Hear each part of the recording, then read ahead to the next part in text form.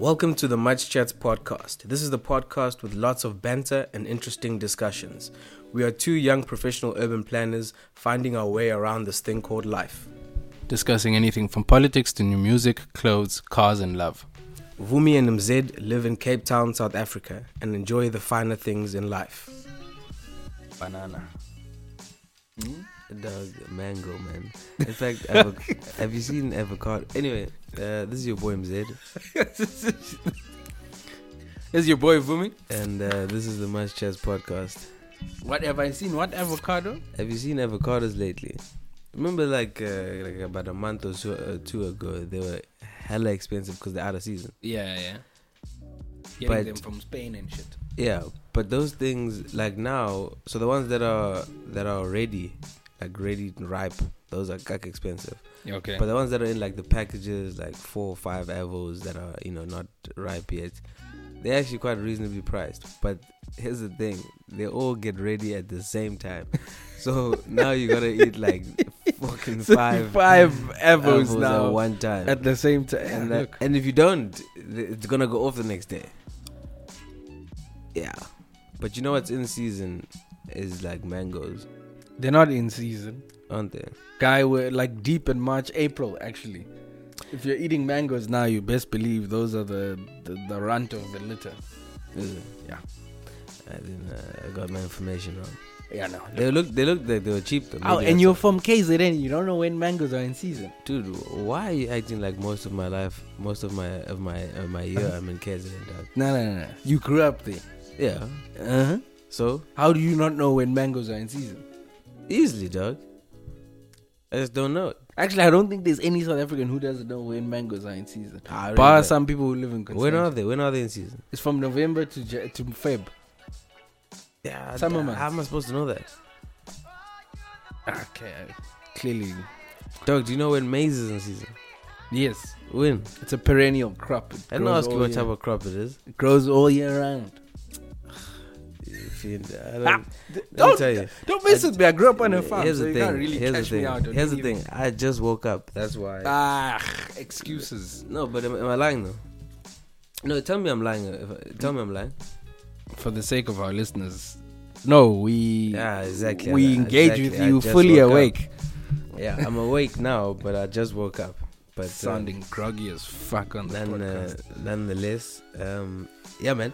Another week. A lot's actually happened this week, but when I was preparing for this podcast today, you fell asleep. No, I did not fall asleep. You fiend. But I was I realized that a lot is actually happening in politics. A lot is happening in our own lives, and a lot is just happening in the world. And I was struggling. I was like, in fact, I'm not sure what you're saying. Like how do you prioritize what to say? Yeah, I don't know what I mean. What do you talk about? What do you what's important? Which begged another question to me. I was just like, what? Because we have a platform of sorts, regardless of the size of the platform. There's a base. It's there. Yeah. Which means you have influence of sorts. Okay. Of what you put out. Would. So how people can like an editor, right? Yeah. So you weigh out the. Yeah. So I was like, and so that's. I mean, this is a beautiful segue into the responsibility of the media and what the media in South Africa has been doing. Oh, okay. All right. I foresee. So no. But I wanted to hear your thoughts on this. Okay. Would. Yeah. So, what are your thoughts on the recent portrayal of the EFF in the media? I mean, we all know what I know. No, but I'm just asking your opinion here, okay? I don't need you to get all technical, all blah blah. But like, what is your opinion? Because I read a piece today, and I'll explain to you, what I read. But yeah, go. My opinion of how the EFF's covered in the media. Not in general, like in the past 2 weeks. Maybe past 2-3 weeks. Well, I mean, my view of the my media view of the EFF has been predominantly dominated by a conversation that was held between advocate Dali Mpofu, this other journalist, and Eusebius Makaiser. All right, we'll break it down. I actually am not privy to that conversation. Oh yeah, so this journalist, I should remember his name. It was actually basically wrote a piece about how he was comparing the EFF at this present time to the rise of the Nazi Party in pre-World War II Germany. Yeah, just to the rise or to the party itself? Or no, to the rise, obviously, because the Nazis then reached like some ultimate levels of skullduggery. Okay. But yeah, so he was basically saying that that like certain character traits of the party, and of the CIC as they call him, reflects some of the Nazi Party and Hitler's tendencies. And what do you think the point of that what they're doing is, like bringing that stuff up? What does it mean?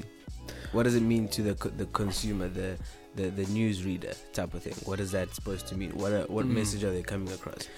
Well, I think the thing is, a lot of people are trying to analyze what the EFF's rhetoric, what its rhetoric means, right? So I think there's a lot of analysis about how and what is being said, and also Floyd Shivambu's actions against a journalist also didn't help. But it doesn't matter that he was a journalist against another human, doesn't help.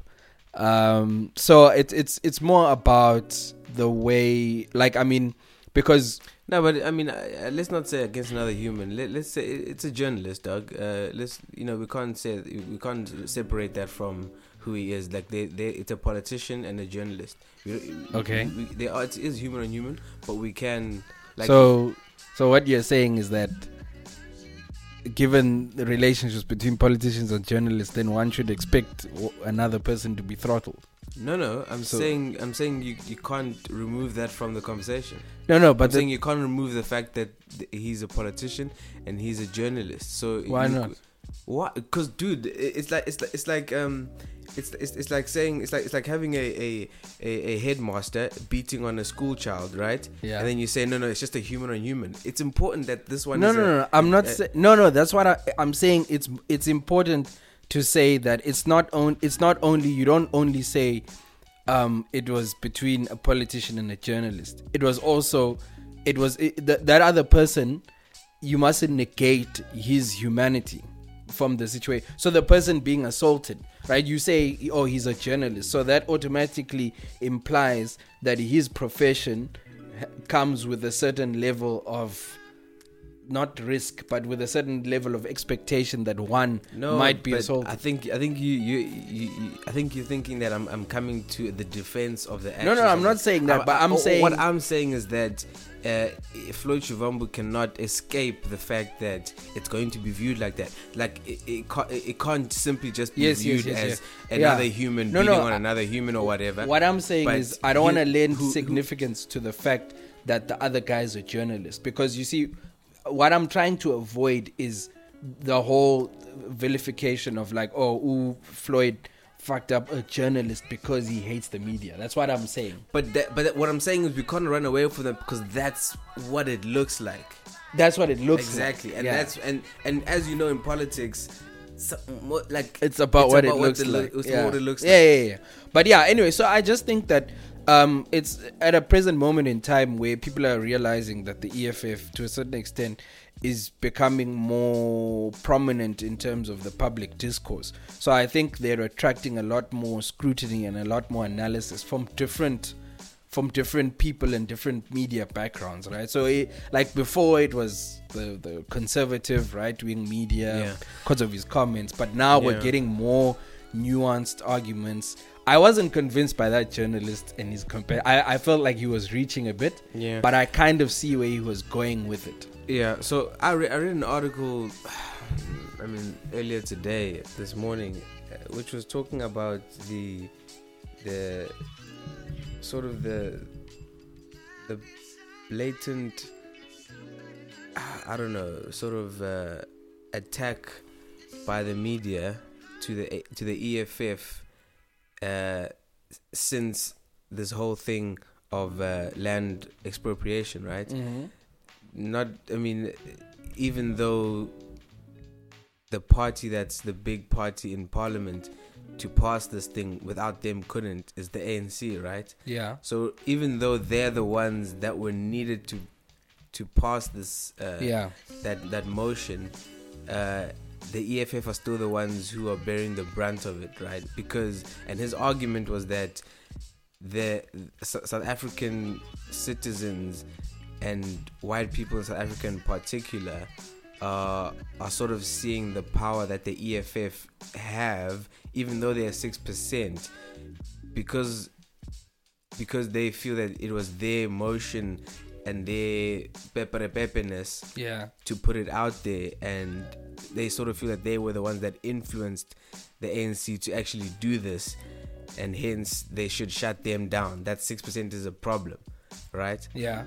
And he was also talking towards the fact that many media houses have editors and senior journalists who are sort of writing articles and writing things about the EFF's agenda and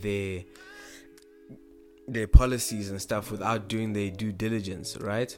Yeah. Based off what they are seeing or what it's exacerbated to be.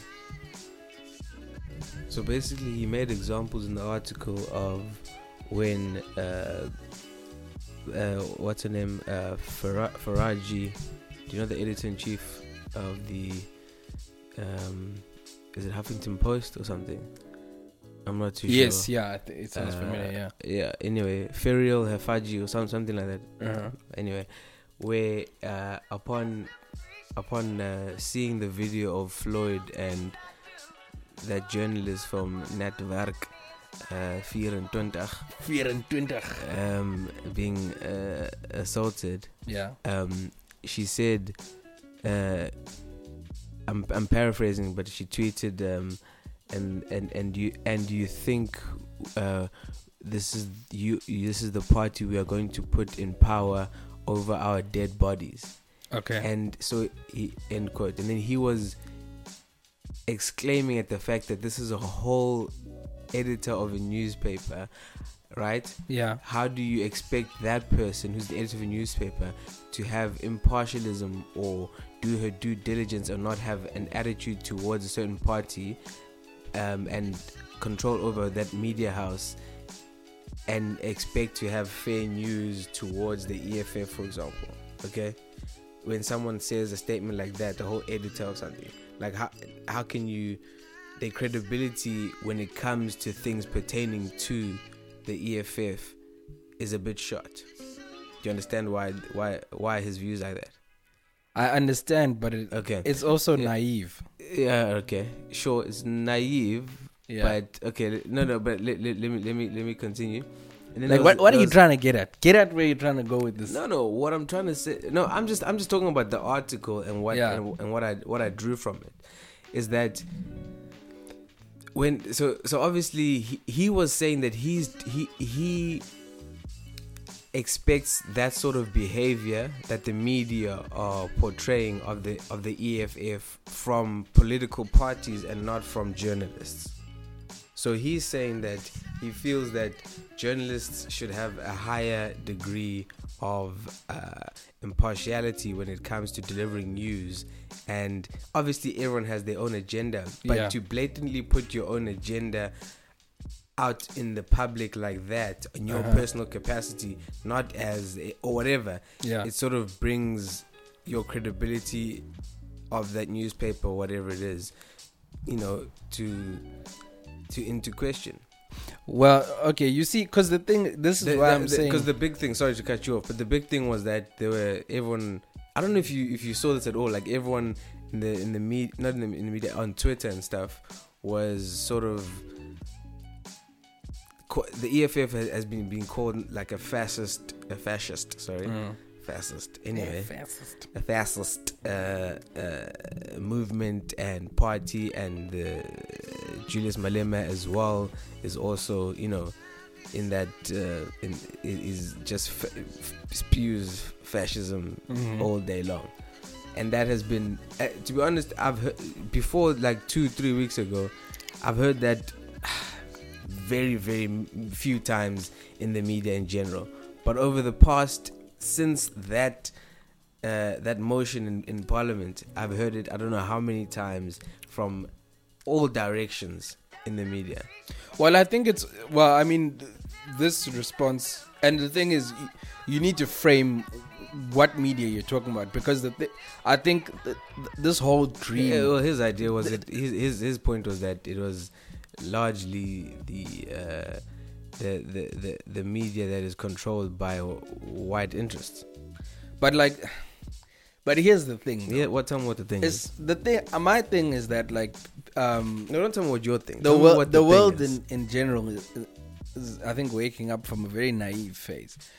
The belief that journalism and any media organization can be completely impartial is completely out of this. Is completely false, because we've discovered lately. Maybe in the days of them Watergate things, with the Washington Post and all that, where publications survived on the basis of their sales, circulation numbers, so they could hold some level of independence and impartiality, right? Yeah. But obviously the politics of that paper, there's always the liberal paper, the conservative paper, the liberal channel, the conservative channel. The only channels that can try, and I've emphasized try, to be impartial are state-owned broadcasters. But those are the ones that are outright very rarely impartial, obviously, because they protect the administration. The administration in power. So the thing is, I think what the thing is that what people need to realize is that, like, even the Huffington Post is an extremely liberal paper. So the thing is, their coverage of any right-leaning or right-wing sort of political dispensation is going to be negative. So, because the thing we have with Malema and the EFF is that their policies are not right at all. They are to the extreme left, right? Actually, let me not put them even in the right. See, now I'm being affected by this fascism. Absolutely. They are extreme left, right? The EFF, okay? But I think what evokes these words of fascist and what is obviously from a level of insecurity that the white media feels around the issue of expropriation without compensation. But it's also because of the inflammatory comments that Julius Malema said a few days preceding that decision. Mm-hmm. But here's the thing as well for me. I may have not done this article justice, so I would want you to read it as well. Yeah. But he was also just coming from the standpoint that from a point where getting back the land, so to speak, right? Mm-hmm. Letting so-called Africans back to the land and being the ones who control most of the land as opposed to white people in Africa, right? He was very disappointed, and largely at those people that I mentioned, those journalists or whatever, including Boma Justice Malala and some other people from the Times magazine, some senior editor who was also black. And his thing was that, especially coming from those people, knowing what the goals are or what in principle what it means to get the land back, right? Not about screwing white people, whatever, screw them, let's get the land back, not that point, like what it really means. He was saying it's taking them back for those young black people who are deprived of said generational wealth, and letting them as the consumers of that type of information, right? Of course we all have to take information by the media with a pinch of salt at times. You do your own research, but when you talking to the masses and the way information is coming at us so quickly in this day and age, that stuff tends to stick a lot quicker. It's easier for us to just listen as opposed to just read, or go figure out and find out new information. So in his mind, so what I got from that, he was saying that he was just disappointed that it was journalists, and and I say that they come from these white media houses, but it's largely the actual journalists who have a duty, really, is what his cry was. You know what I'm saying? So instead of spewing all these things, like fascism and stuff, he felt that they have a more duty of being more impartial in showing evidence per se of that policy evidence type of thing, I as see opposed what you're to saying. just the chat that Malema is going Yeah. out there saying he's gonna cut the throat of whiteness, which really is not. I understand why people are mad. Yeah. Look, But the thing is, I just felt like I understood where he was coming from. yeah, But at the same time, obviously, journalists are going to be journalists as well. they're gonna have their own opinions. Look, I think at the end of the day, I think what I need to read this article. But really do. what I feel it negates is the fact that a free and independent media is as young as this democracy. Do you understand what I'm saying?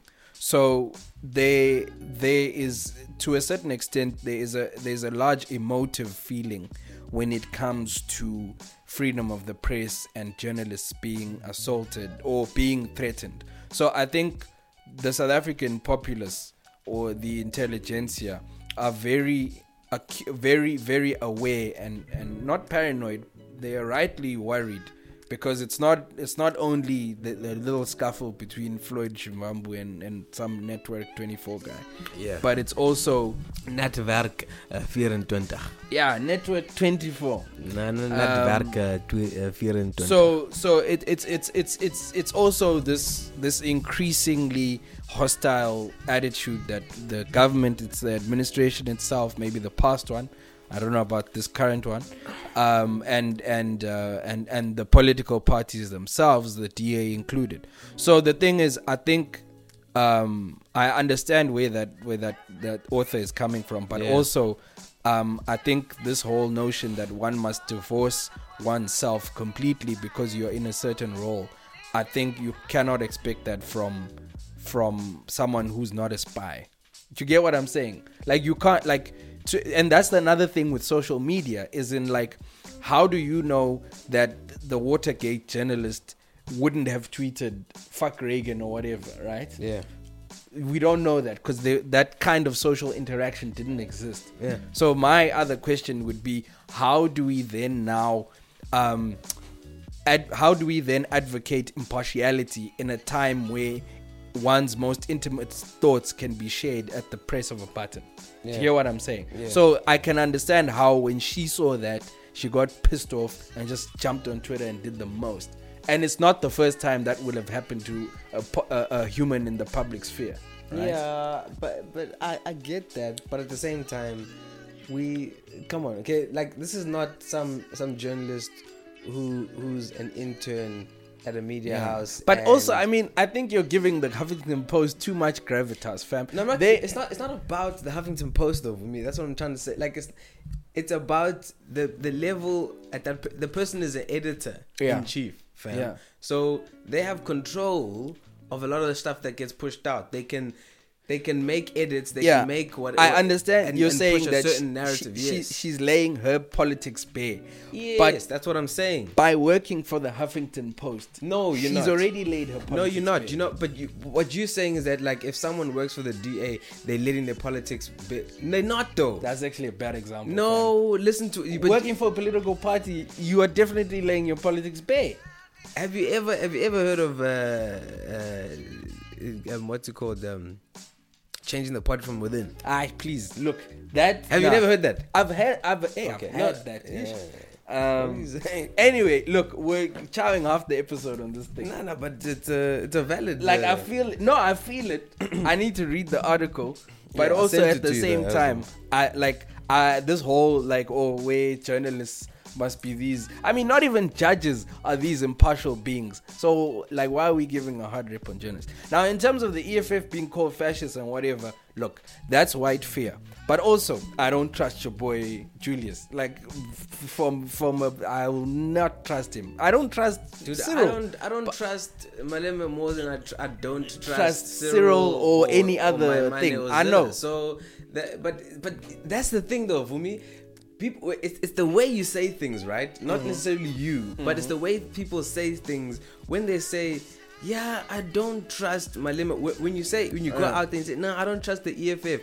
What are you saying then? That you do trust everyone else? Like, by what you're saying, it sends a message, right? So it's hard to divorce, as you said. Like, it's hard to divorce what your message is from what. Yeah, I think for a long time, and I think what people South Africa shook for me. Yeah, they're shook, but you know why they're shook? Because the thing is that, and it's not only a South African thing. That's the problem, I think, is that people think that this is uniquely South African because, there's a lot of black people who just hate white people out and out. But it's a global socio-economical phenomenon. The reason the EFF is gaining traction, the EFF wouldn't have gained such traction in the late 90s, early 2000s. Never. That's why it didn't exist. The counterpart of the EFF of that political era would have been the PAC, and it didn't even make it onto the ballot. Like, no one voted PAC.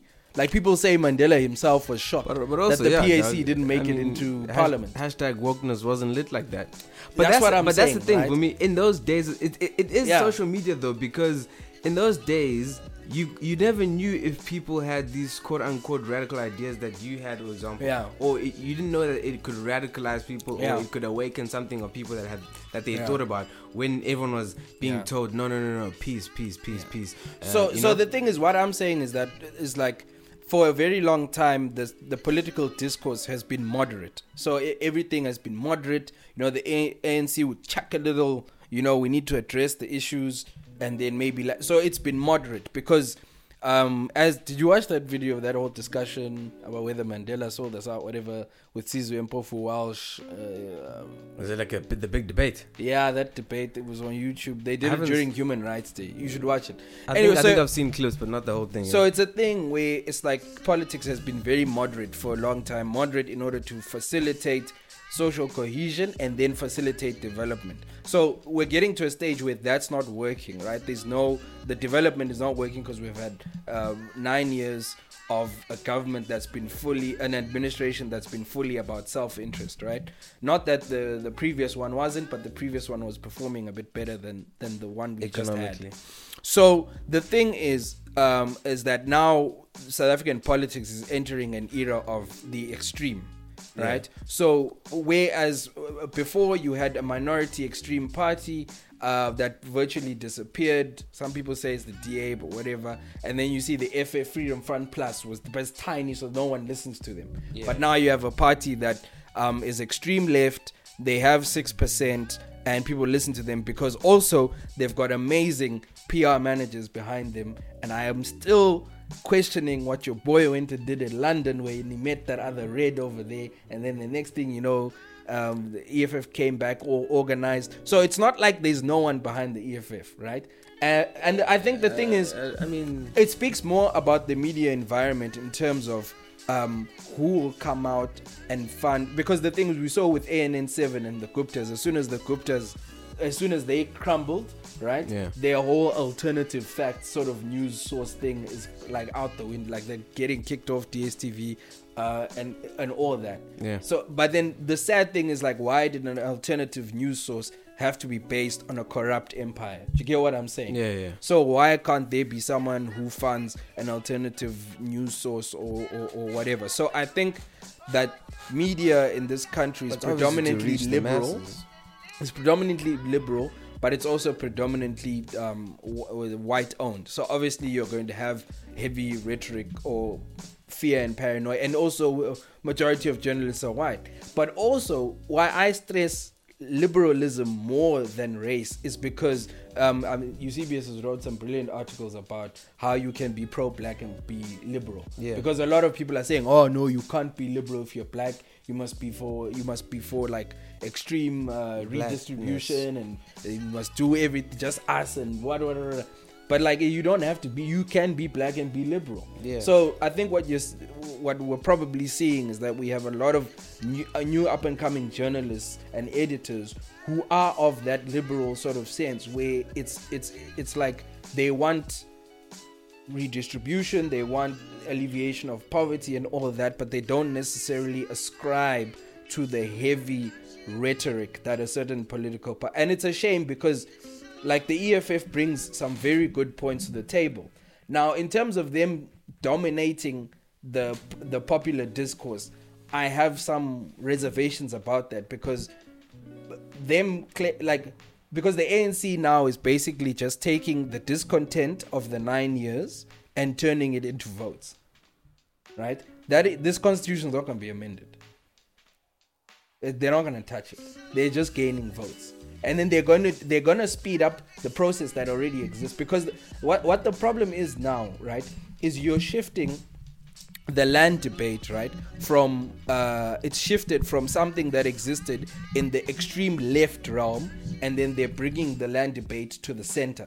So what's happening is that the ANC is hijacking this radical left dialogue and bringing it to the center and making it more palatable in order to score votes. Yeah.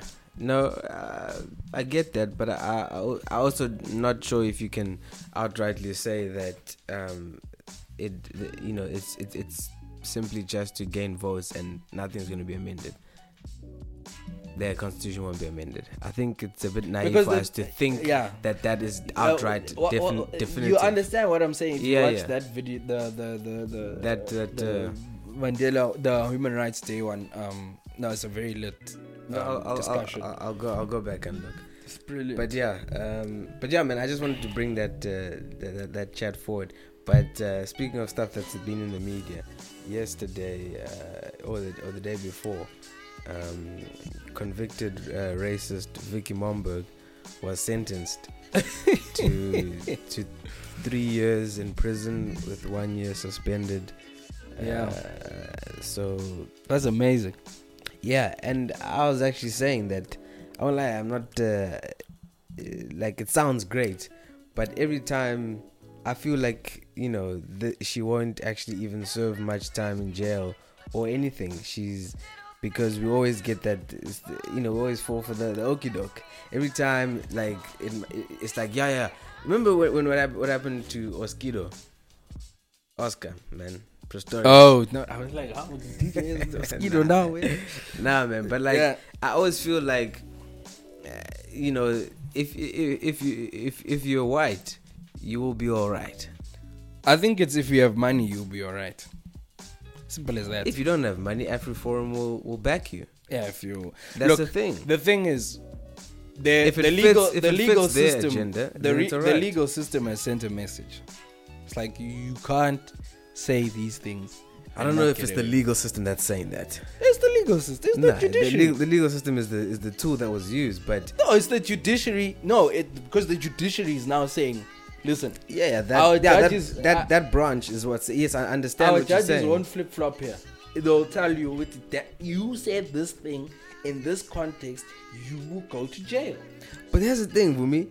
Do you think if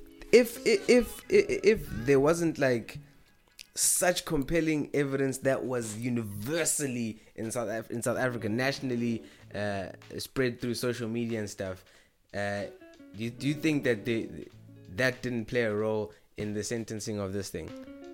No, it did. But what we're talking about here is that it's about sending a message. So, Momberg, you can say she was in the unfortunate position that she was in the position that her actions were recorded and widely spread. Yeah. So the thing is, when you widely spread that, you not only insult that one police officer, but you now insult officials, a population of officials, a country. No, right? But also of officials. I think that's another conversation made it even worse. The fact that she wasn't just saying it to any particular person. It was to a person appointed by law. So that's why I'm saying it's a message. That way, because it won't stop guy in khaki shorts and socks up to his shins saying that word to someone. Maybe at an ATM or something. Right? And that person might necessarily not go to jail. But what it does send a message is that this is no longer condoned, not only morally, but legally. Yeah. So if you do an action that it attracts enough attention and hurts enough people, you will be taken to task. No, absolutely, and I absolutely welcome that. And Exactly. shout out to, I'm not gonna try to pronounce her name right now because I forgot it, but because I don't want to butcher it. But that magistrate, like, shout out to her, man. You know, she did her thing. Yeah. And you know, I'm just. Yeah, I just really wanted to see the cell, man. She's gonna see herself. I mean, even And for a good amount of time. She'll In see fact, it. if she sees herself for 6 months, I'll be okay. Because it's But not yeah. like she actually, you know, like physically hurt anyone or murdered. Like, she must see herself so that, you know, she teaches all these other people who are But thinking like of what being I don't racist. what disappoints me is that, you know, white people have come out saying like, oh, what about Malema when he says about cutting white people's throats? Hold on. Does that disappoint you though, really? Honestly, tell me the truth if that really disappoints you. It disappoints me in the sense that no one, well, not no one, but I'm saying is that like, Is that what you're saying, Bhumi? Objectivity. What was the point? Is that what you're saying? Objectivity, dog. People can't be objective, right? They just see one of our own is being crucified, you know, for obviously doing something that we normally. So there was an interesting point that Eusebius made, and he said, you know, like, it's like. It's like he was saying, it's like, why do white people feel the need to deflect from her action? It's like, it's not that she is white and therefore racist, but she is a racist who happens to be white. So what he was actually trying to say, what he was saying was that, like, why do white people feel like it's an attack on them? You get what I understand? You get what I'm saying? Yeah. It's like, why do they feel like we're attacking? We're not attacking you, white people. We are attacking racists who say these things to black people. Now, because so now they know what profiling is like. Okay. No, but it's not even But profiling. but understand? Yes, I know. But what I'm saying is that they feel like they should protect. They feel like they should speak for their own, right? That's what they feel like, because they feel like if South Africa punishes a white person for doing something, regardless of what the person did, we're punishing their whiteness too. Do you understand? That's how they feel. But that's that, and I'm saying, that was what Eusebius was saying. Yeah. It's like, we're not punishing anybody's whiteness. We are punishing somebody's racism that happens to be white. Absolutely. Right? And maybe if there's some crazy ass like black person who shambox a white guy or something and says you cracker or freaky or whatever. Yeah, because those are so hurtful. Yeah, well, yeah, you know what I mean. There's also the power dynamic, but like, so if that happens where someone clearly is saying I'm fucking the shit out of you because you're white, or I'm berating you because you're white, that black person will also go to jail. Yeah, and they should. Yeah, that's the thing. Yeah. But it's not about him being black. It's about him saying racist things to another person. But I've never seen this type of thing from a group of people that are a minority in a country, right? But have a majority of wealth, yet still feel attacked.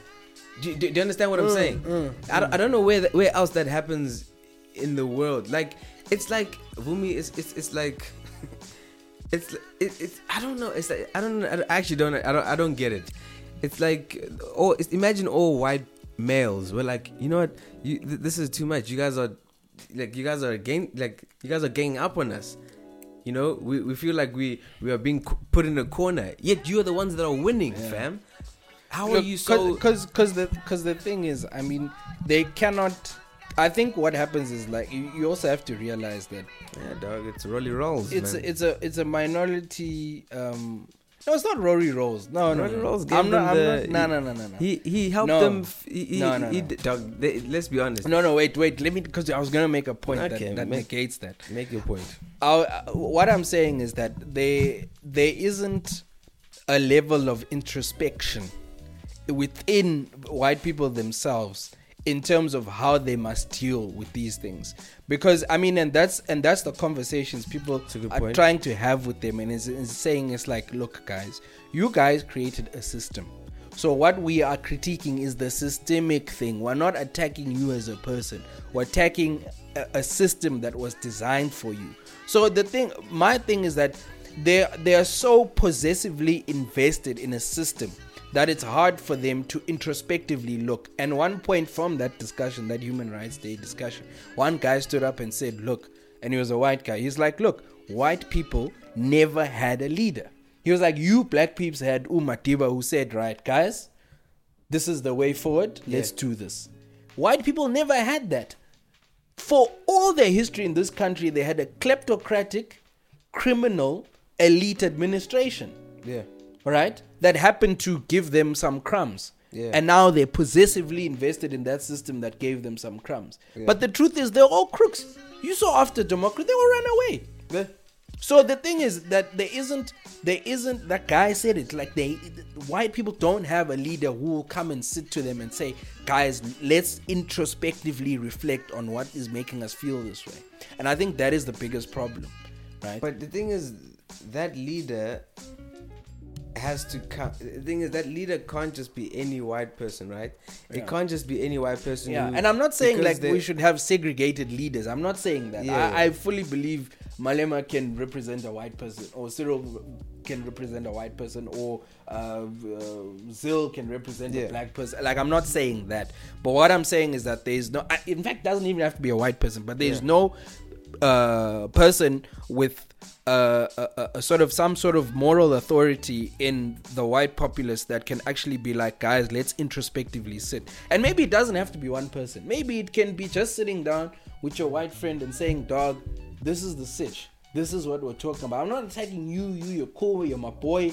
But I will call you out on certain things that I feel some type of way about. Yeah. But trying to calmly explain, and that's where. But I think I think that's where most black people get annoyed with, is the fact that we have to do that with white people. Yes, I understand. Why do we have to come at an angle for their protection and their feelings? You know what I mean? Definitely. And that's what most people. That's what gets most black people angry, because they're like, nah, but why are we catering to them? Yeah. You know what I mean? Yeah. Why can't you just sit down at a table and think objectively then? No, about it's one of those tough things, because at the end of the day, just being at each other's throats doesn't get you anywhere. And at the end of the day, the ones that pull the strings are the ones that are going to win. No one likes to be told their shit. It's just like with men as well. Yeah. Men don't like being told that the system has been geared for them to succeed, and not women. That women have to work twice or three times as hard. Same thing. They don't like to hear that. For heterosexual people. That's why a lot of males keep quiet for women's issues, and they're like, hey, look, man, I'm also battling my thing. You're like, the fuck, fam? How do you saying you're also battling your thing, right? Like, especially when it comes to black males, right? Or black men, or black males of color or whatever. Like, how are you not, like, you'll go and cry about racism at work, but you won't chat about sexism at work? Yeah. Come on, fam. Yeah, look, double standards. And this segues brilliantly into my next topic about, and this is like, it's a story, it's been breaking the last few days, about sexual misconduct and sexual abuse at Grant Thornton. I saw that. Oh, that was shocking. I saw an article. Correct me if I'm wrong. This lady, right? She was a director. Yeah. Executive director or something. She accused someone, a head of some department, of sexual harassment that had started about a year ago. And she had reported it to HR. Yeah, and as soon as she did that, her employment was terminated. They reported it, apparently, right? She reported it. Yeah. And then they were like, oh, we understand. And then they took it through their processes. Yeah. And then they told her, like, they suspended that guy, but then they brought him back as a contractor. Yeah. And then she was told that her job would be secure, whatever. Yeah. But then they put her on some 3-month contract, whatever. And then they actually let her go. Not renew it, basically. They chose not to renew it. And then they put her under some different contract. And then they made her report to someone who had not even half of her experience and had no qualifications. And she had to report to that person. Yeah. Fam, it's hectic. And she was an Indian, like a woman of color, right? And a lesbian. Oh man. But then they didn't, like, she didn't disclose that from her past experiences at her previous work. Yeah, She didn't was disclose victimized that. because she was Lesbian. So, and then it was brilliant because then other women started calling and described exactly the same behavior, fam. There at Grant. Yeah, same guy even. Online, man. And the thing is, but you know what sometimes, like, I'd like to understand. You know what, like these big companies, right? When they say it's going to go through our internal processes, that's the most dangerous thing a company can say. Fam. You know what I'm saying? Because that's saying it's none of your business. Let it go through our. We don't know what your internal process is. Yeah. We don't know who heads up your process. What kind of bias they might have towards. Exactly. Were there women on this panel, or if there was a panel like that decided this? That in this process, that internal process, like, that's very scary when companies say that. And one of the other ladies who called in, she described this guy, they went on a business trip that ended up, he lied. It wasn't actually a business trip. It was just for him to get her, like, alone in the hotel. And then like he was like, "Nah, we should sleep in the same hotel room for, like, to save costs." And it's not funny, it's shocking. And then like he and she, and then like, she was like, "Oh, that's weird anyway, whatever." And then she went to the bathroom, and then when she came back, the guy was in the bed naked. No. Yes. That was just like a blatant setup, dog. So then this story broke with the director lady. She spoke to Eusebius McKaiser. Oh, was she in the studio? Yeah, like they pre-recorded the show, then he played it, I think 2 days ago. Oh, okay. And then now someone else called in, and then another person called in, like, these last 2 days. Yeah. And then today, I think, or yesterday, the executive director, this lady from Grant Thornton, came in to be held accountable. Yeah. Guy, your girl was just saying, like, standard, like, cannot confirm that at this time. Yeah. Because you know how Eusebius asks questions, to the point. And it was it's shocking, fam. It's crazy. And like now already, I saw images of clients now sending in emails, cutting the relation, like dropping Grant Thornton, like, because they're accounting and stuff like that. These accounting firms, though. These accounting firms are treacherous. But yeah, it's sexual abuse in the workplace is rife. And here's the thing, dog. It happens, and we talk about these big companies that it happens at, but like these small companies as well, dog. And those are the companies that, it's like, say you work for, I don't know, some small company where there's only like 3 or 4 people in the company. Fam. And sexual harassment can happen, boss. But who do you chat to? Who do you go? The HR is buddy with the director. What do you, like, what? There's one, like, some places don't even have HR, bro. You know what I'm saying? The HR like, is the accounting person, and like, you think they've done HR. And you're like, you know what? I don't want to mess up my money right now, because that's the only. It's very tough, man. And that the director lady, she's like one of the top forensic accountants in the country. Yes. Nah, man.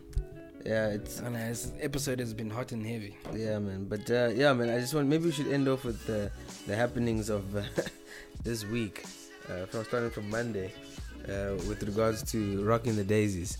I know you have a chat about that, but basically, Rocking the Daisies, if you've seen anything on social media, is that they've been going through the most with regards to backlash. Like, people have been giving them backlash. I'm sure, obviously, there are festivals that have had much worse backlash. But this was pertaining to the tickets that went on sale, like the whole registration thing, the whole camping thing. It's actually a lot. It's a mess. As I think about it. It's a lot. And it's a lot. I actually kind of don't want to get into it. Yeah, no. But basically, you went on 2 occasions. So 2 occasions. 9 o'clock. They released tickets on Monday at 9 o'clock. So obviously, everyone goes in there to get the cheap tickets. Ticket site gets booked in less than 2 minutes. gone. You can't access in. You can't even get tickets. So I was like, everyone complained on Facebook, whatever. Then they were like, okay, what do you mean everyone? Okay. You also commented. Yeah, I commented. I was like, oh. Because what did you say? Because no, I was actually never saw your comment. What did you say? I said it's like it's absolutely your ticketing site is absolutely unacceptable. First of all, it wouldn't let me pick the number of tickets I said I was gonna buy. Yeah. So then that's what made me. I was like, "What's going on?" And then as soon as I refreshed, your tickets were sold out. So that's not kosher. And then the second day, then they were like, "Okay, we'll release more tickets." So then they released more tickets. The second day, I was there 09:00 minutes 05 seconds. On there, select 2 tickets, click there. All right, accommodation now, select. And I was confused. I was like, I don't know what accommodation, how am I select this accommodation? Like, do I put two camps or 1 camp? I didn't. They weren't very clear on that. It wasn't very clear. So then I put 2, and then I now see the total 2,800. I was like, wait, no. So then I go up, and then I reduce the number. Then it says, "Are you sure you want to do this? Because it may result in resubmit." So then I was like, "Yeah, I'm not gonna pay 2,800." Click OK. It takes me out of the selection page. Boom, sold out. Booked out. So then now it booked out, and it had an asterisk, and it said, "Oh yeah, if you like, some tickets might not be purchased because people are still deciding." I was like, where was my time to decide then? So I would refresh, and then I could select tickets again, then go in, and then it would say in the time it took for you to click order now, the tickets are booked out. Oh my god, that is the most annoying thing. And it's like, how fast of internet must I have? It was shocking. And then obviously they released phase 2 yesterday. Yeah, surprisingly, I think they just put it out. No, it's today. Because they had taken it away. They're about to jump from phase 1 to phase 3 to make much dosh.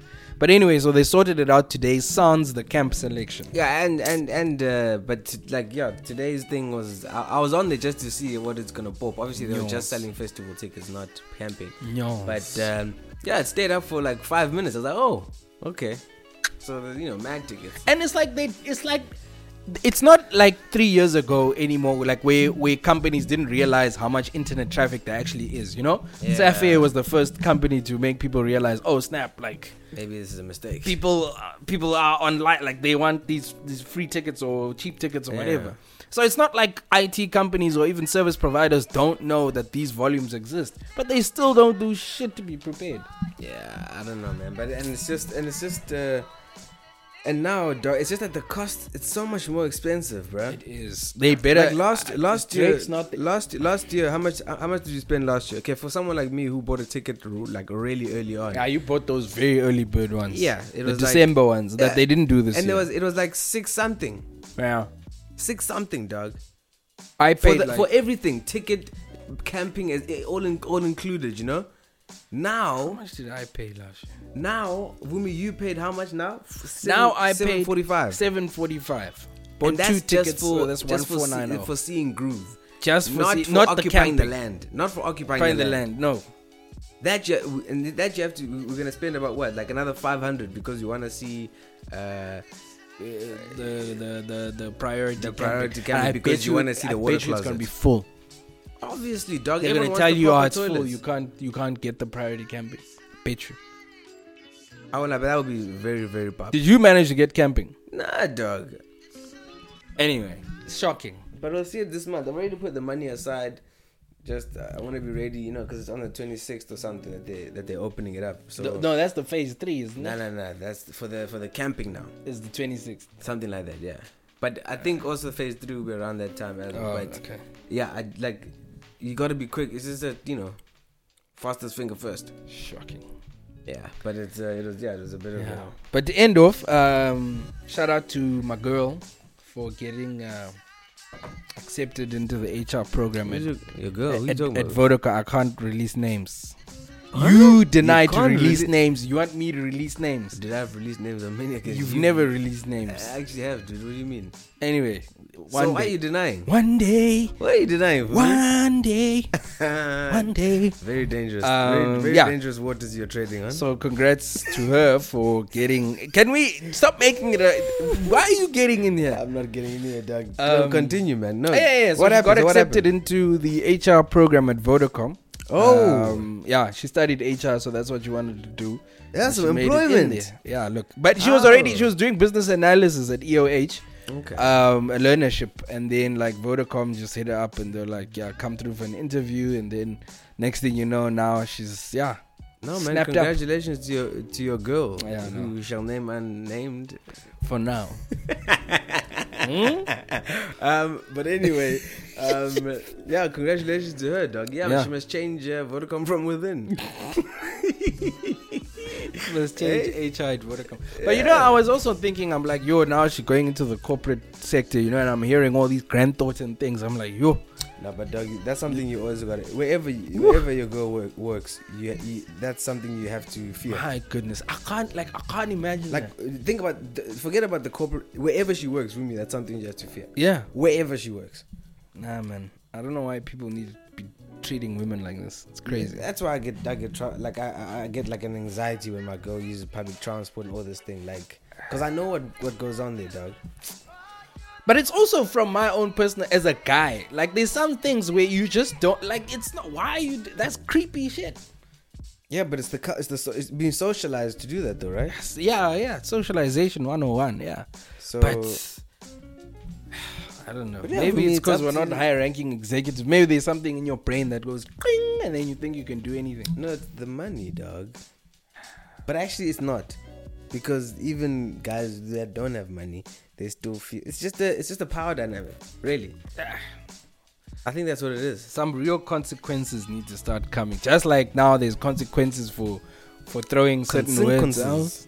Now people need to be serious consequences about how you treat women. Yes.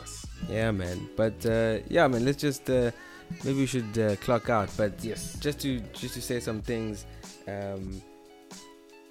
I saw that the IPP thing we were chatting about last week. Just to update people, the court rejected that, so that stuff's going ahead. Oh, is it going ahead? Yeah. Nice. So the court rejected those that interdict. The interdicts. And another thing is that shout out to Spotify. I've released Apple Music Officially. Yeah, look, man. Signed the contract And, and it's done. yeah, I'm good. Like Done now. I was telling you that it was such an easy decision to make. I listened to Spotify for literally not even a week, and I was convinced. I was like, Yo. this sounds better. There's no glitches. Like, I think I probably had like one glitch, and that might have been to do with my phone or something. But like, it's been smooth sailing. Can go to the next song. Downloading Downloading. songs is so fast. The quality of the music is great. Dude, like, Spotify is I'm like, the how one, do man. you not? Like, I'm just moving. Like, it's a simple. Apple Music doesn't need my money anyway, Yeah. so they'll be okay. But I'm Spotify, definitely Spotify is great. No, So, I'm enjoying it as well. Shout out to them. And yeah, man, it's Easter weekend. We just wanted to wish all our listeners a happy Those Easter. observing. Observing. Those observing. What's that mean? Now, we probably also have Muslim listeners, Hebrew listeners. Yeah, but it's Jewish. It's a holiday, right? So I'm wishing them happy holidays. But it's the Easter holidays because in South Africa we choose to cater for the Christian holidays, right? Like, we must cater for Ramadan and those things. Yeah, but Yom Kippur. dog, I'm very much about that.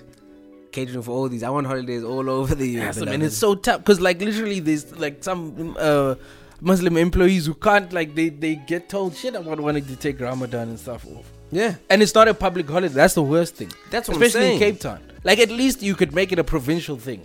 Yeah, at least you Because could. there's a lot of Muslims in Cape Yeah. Town and maybe KZN. I don't know, because of that, Durban. speaking of that whole religion thing, it just strikes a chord when you that whole Athol Trollop thing today.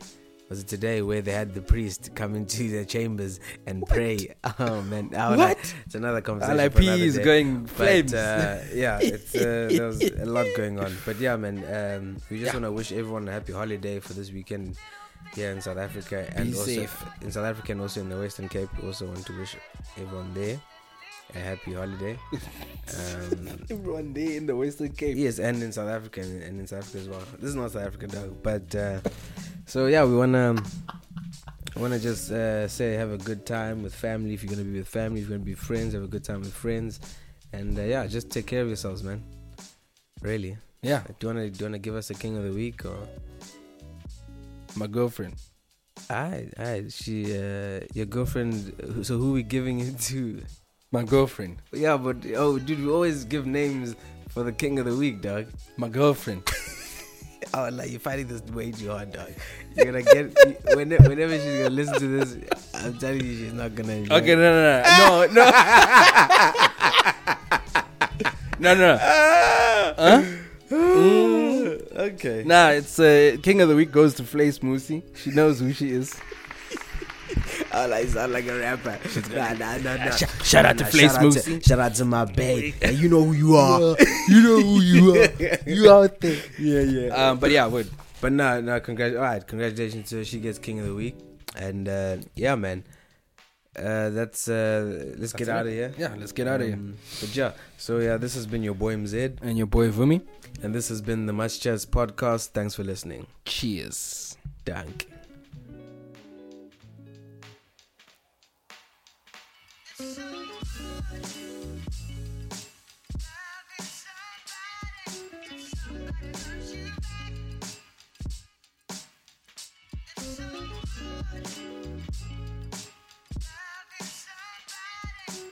Somebody